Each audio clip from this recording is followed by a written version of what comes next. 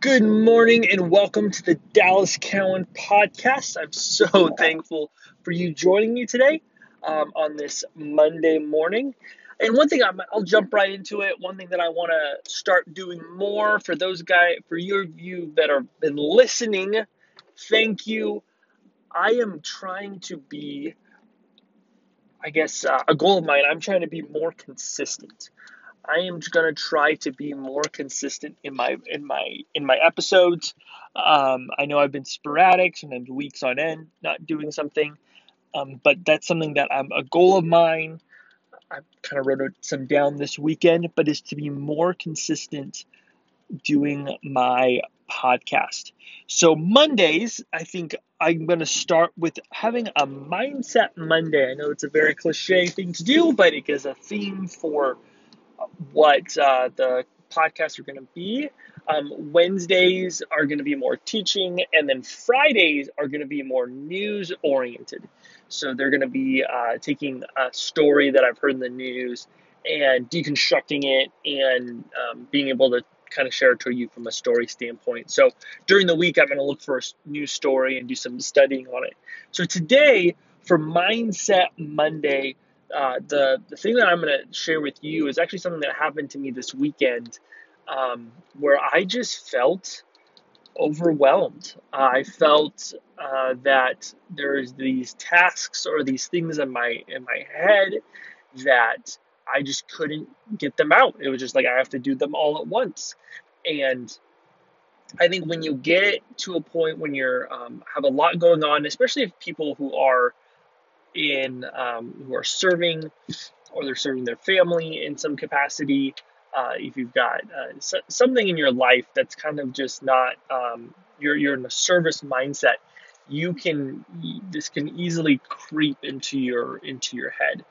It can be like you're not doing enough. You should do more, because of, and there's times when you're like, yeah, I could probably do more, but at what cost for my mental and emotional health? I felt that way a lot at the group home. It was uh, it was a situation where we can take on another girl, but at the cost of what?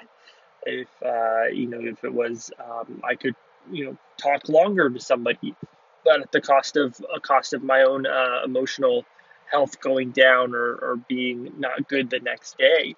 So having those boundaries is such a good thing. So this weekend, we've got a lot going on with one of our little girls that we're fostering, some paperwork stuff that we've got to get done, and and it just felt just overwhelmed um, with what we need to do, and just trying to piece things together.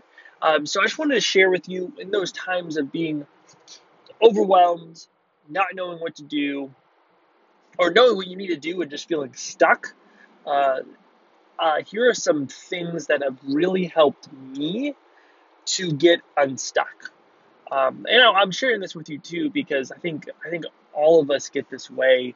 Whether it's even like a car that breaks down, if it's a trying to figure out finance stuff, you just kind of get stuck. You just get there's just so much going on. So here are some things that have helped me with getting unstuck. So the first one being, write the stuff down. So what if you're thinking about something, or if you got stuff to do, just start making a list to get it out of your head. Sometimes I'll hold it in my head because I need to remember it.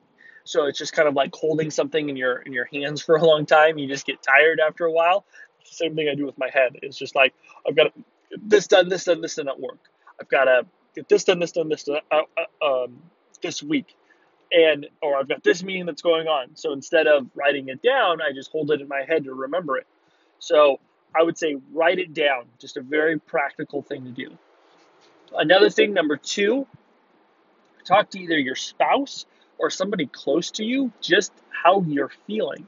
I always go up to my wife Ellie, just to say, this is how I'm feeling right now. I'm feeling overwhelmed, and this is why.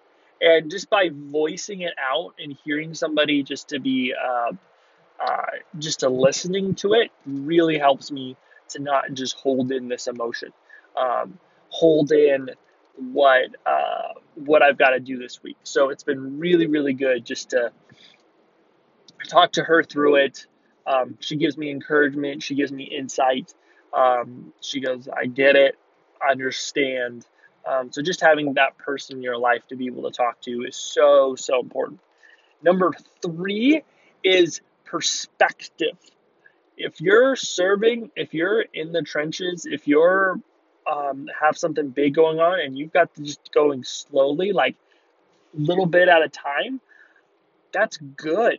Uh, I, last night I just thought about like my 35-year-old self would look back on me today, because I'm 30, so 5 years down the road, would look back on me and go, chill out. You're doing fine. And that really brought a lot of perspective to go, okay, deep breath. Everything's going to be great. Do the little things I need to do today. The big things will work themselves out. And when I get to that day and I got to do that big thing, I'll be prepared. Don't have to do it right now. I can be in the moment. And that was just like good perspective for me of going, all right, I can chill out. I'm doing fine. I'm doing good. So that's the encouragement I want to share with you today, is just if you're feeling overwhelmed, if you're feeling there's just a lot going on, you're not the only one.